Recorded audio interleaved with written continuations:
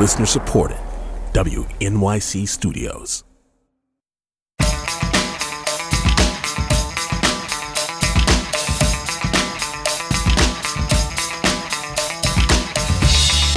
You're listening to All of It. I'm Allison Stewart. Today we're taking some time to revisit our conversations with some of the most celebrated authors of the year, many of whom were also Get Lit with All of It book club guests. One of those guests was poet, memoirist, and now novelist Patricia Lockwood. You might know her from her acclaimed memoir, Priest Daddy. And this year she released her debut novel, No One Is Talking About This. Patricia and the protagonist of her novel have a few things in common. Both of these women saw their careers take off when something they posted went viral. In the case of Patricia, it was a poem. In the case of our protagonist, it was a post that said, "Can a dog be twins?"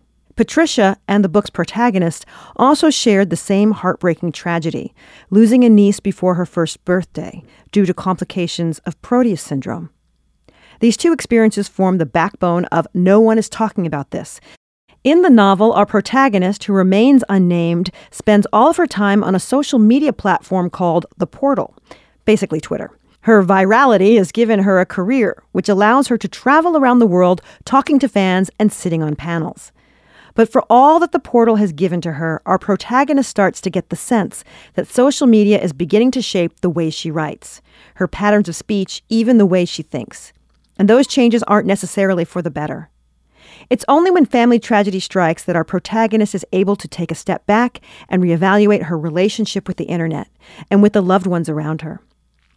Since we spoke with Patricia back in March, No One Is Talking About This was named one of the 10 best books of the year by the New York Times and was a finalist for the Booker Prize. I began my conversation at our Get Lit event by asking Patricia why she decided to title this novel, No One Is Talking About This. Yes. So this is sort of, it was kind of a little bit of a meme. It's something that people say a lot on Twitter, or as I call it in the book, the portal. There is a lot of times a tweet where someone is trying to point our attention to something that, in fact, everyone is talking about. Everybody knows what it is and has been saying a lot about it, actually. And they'll end the tweet with, like, no one is talking about this, exclamation point. And it's just kind of like a way to point to the importance of what you're talking about. It's in the same vein as things like thread and that sort of thing, that kind of convention that we've always seen. But it felt sometimes these conventions or even these memes do have this broader meaning, this sort of profundity, I think. And I felt that in this title. I called it that for a while, and then I tried to change it to People on the Sun, and we decided that we couldn't do that. It was just too... I think they really wanted me to go with something that the headline could be, everyone is talking about this. So it was absolutely not an option that we would change it. Marketing was like, there's no way. We're keeping no one is talking about this. You know, it's interesting. A friend of mine, I said, you have to read this book. It's really great. And they were reading the first half, and they were like, I really love this book. This is great. And then he said to me, the second half. I just got a tweet that said, a text that said, the second half. When you were writing the book, how did you think about putting these two parts, these two very different parts? They're very different, but they feel right together. I guess I'm asking, how did you do that? No, it's a good question. And I think it's because the second half is largely autobiographical, much more so than the first half. You know, there are definitely things with dildos in the first half that aren't true, Mom, if you're watching. But the second half, that break, I experienced it as a rupture in time, really.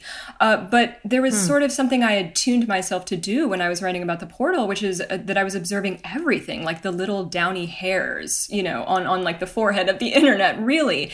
And I was still doing that, but it was turned to a real life situation. And then it was actually turned to a person who needed my attention and who needed my care, who needed my eye. And I felt like it's maybe what I had been developing that eye for. So I just really began to compulsively write about my niece when she was born. And before that, when my sister was pregnant. And I told my sister that I was writing about her. And I said, I can't stop. I feel it as a physical response, something I ought to be doing so that I don't lose any of it. And maybe that's the thing that was animating the first half of the book too, the desire to not lose any of it. Where does it go if we don't write it down? Why does your protagonist spend so much time in the portal? Aside from the fame, what does she get out of it? This is a good question too, and I think for me and some other people who use the portal in this way, I think we get stuck in it. I'm a person who, for long periods, will experience hyperfocus. I stim a lot. I'll read for periods of 10, 11 hours.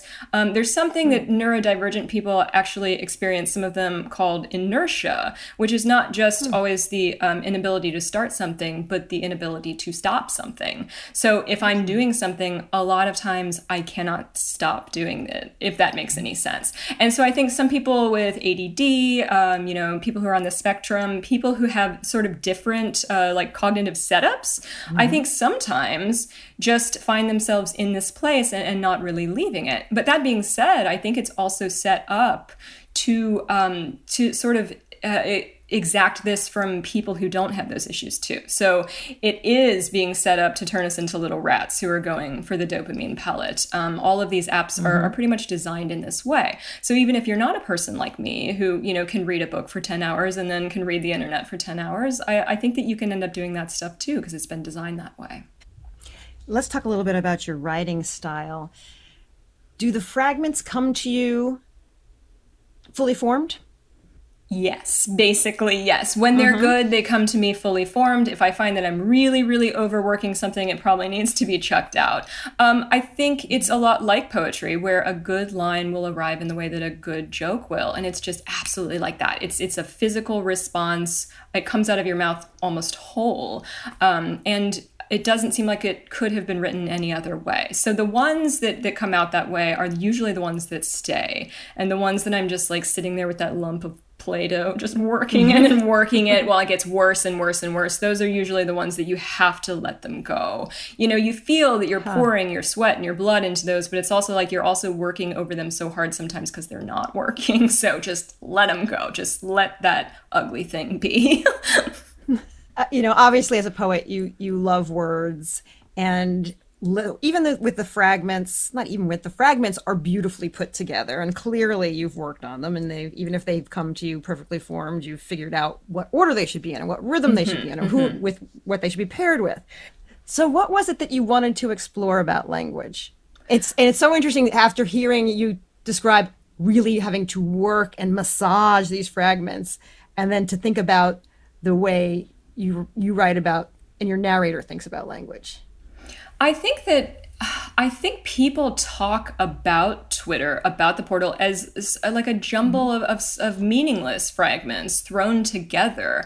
But I think we experience tremendous meaning in the portal. And I think that the meaning comes through that contrast, that juxtaposition. I think we are experiencing a narrative in there that is supplied by the way those fragments lie against each other. I think it's different for every other person. It's different every time, but it is a narrative. It is some kind of meaning.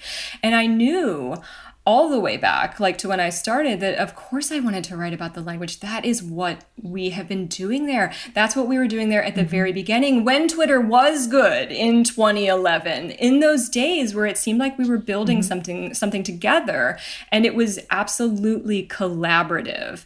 And if we were starting to sound a bit like each other, it was in a way like we were a collective, like we were some sort of comedy team who was all working in tandem. And I liked that a lot, because I think that's how language happens. And I think it's how new language happens. And I think at the beginning of all new language, there's people talking about how crappy it is, basically, right? Or how it isn't real. It's not the stuff that you can write books out of, that it's not as good as what we had before. And I think it is always as good as what we had before, because it's what we use to speak to each other. So I wanted, even in the second half of the book, to show that she still thinks in that language, that she even talks to the baby in that language, that she wants to read the baby Wikipedia. All of these things that make up the new fabric of her life, those things are real. It is a real language, and she can use it to talk to people. Let's talk about the second half of the book, when we see the protagonist with her sister, who's learned that the child has this condition known as Proteus syndrome, which your niece has. ProteusSyndrome.org describes it this way.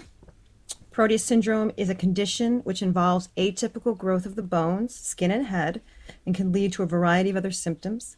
The condition is caused by a genetic mutation in AKT1, an important gene that helps to regulate the growth of cells.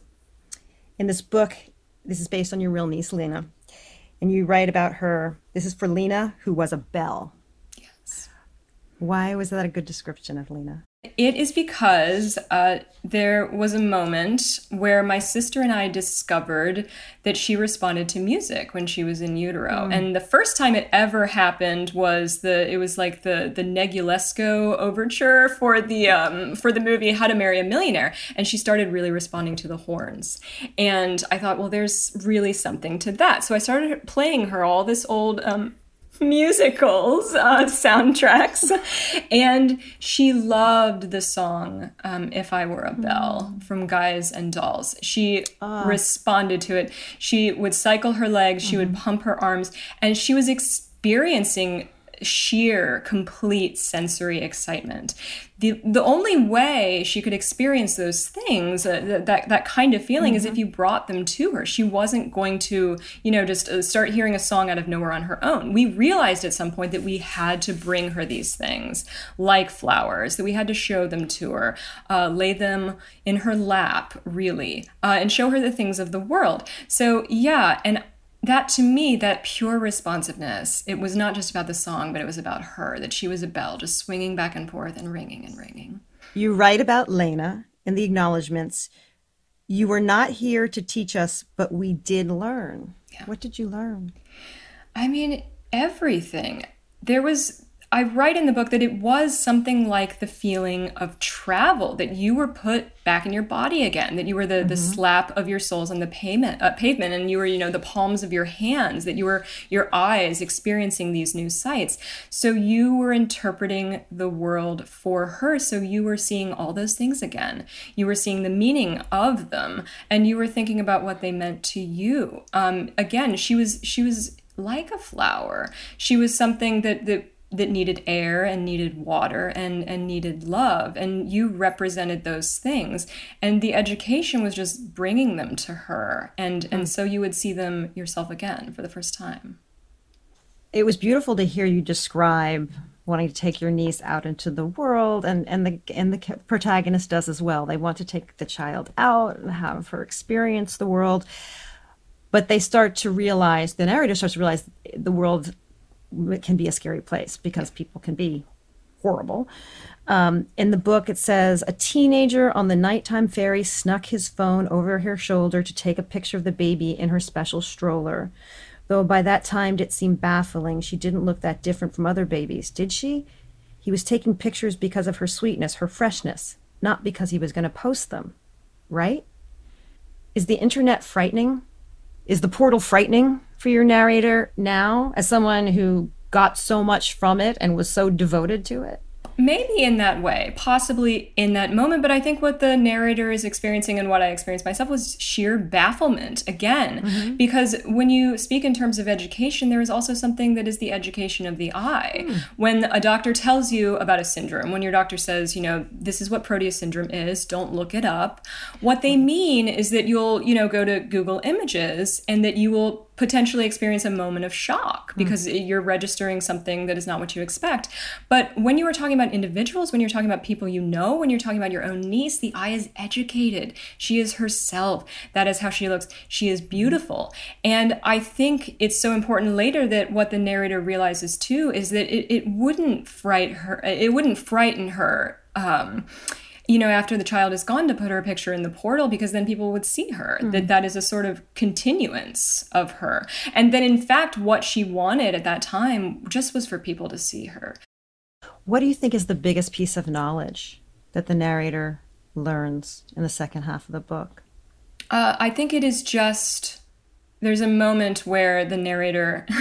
her husband is calling to tell her about a news story about people, enemies shooting a word into someone's brain through radio waves. And she's like, oh my God, can they do it with any word? And he's like, yeah, any word. And she's like, maybe something like that is what happened to me, that someone just shot the word love into my heart, that it is just that word, this, not even just her name, but just the word love, love, love. That was my conversation with author Patricia Lockwood about her debut novel, No One Is Talking About This. It was a finalist for the Booker Prize and named one of the 10 best books of the year by the New York Times. It was also our March Get Lit with All of It book club selection.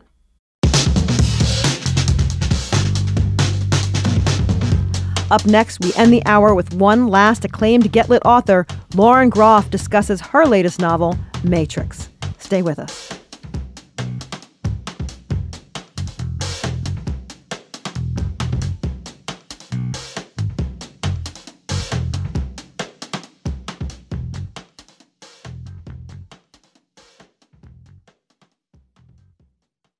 NYC Now delivers the most up-to-date local news from WNYC and Gothamist every morning, midday, and evening. With 3 updates a day, listeners get breaking news, top headlines, and in-depth coverage from across New York City. By sponsoring programming like NYC Now, you'll reach our community of dedicated listeners with premium messaging and an uncluttered audio experience.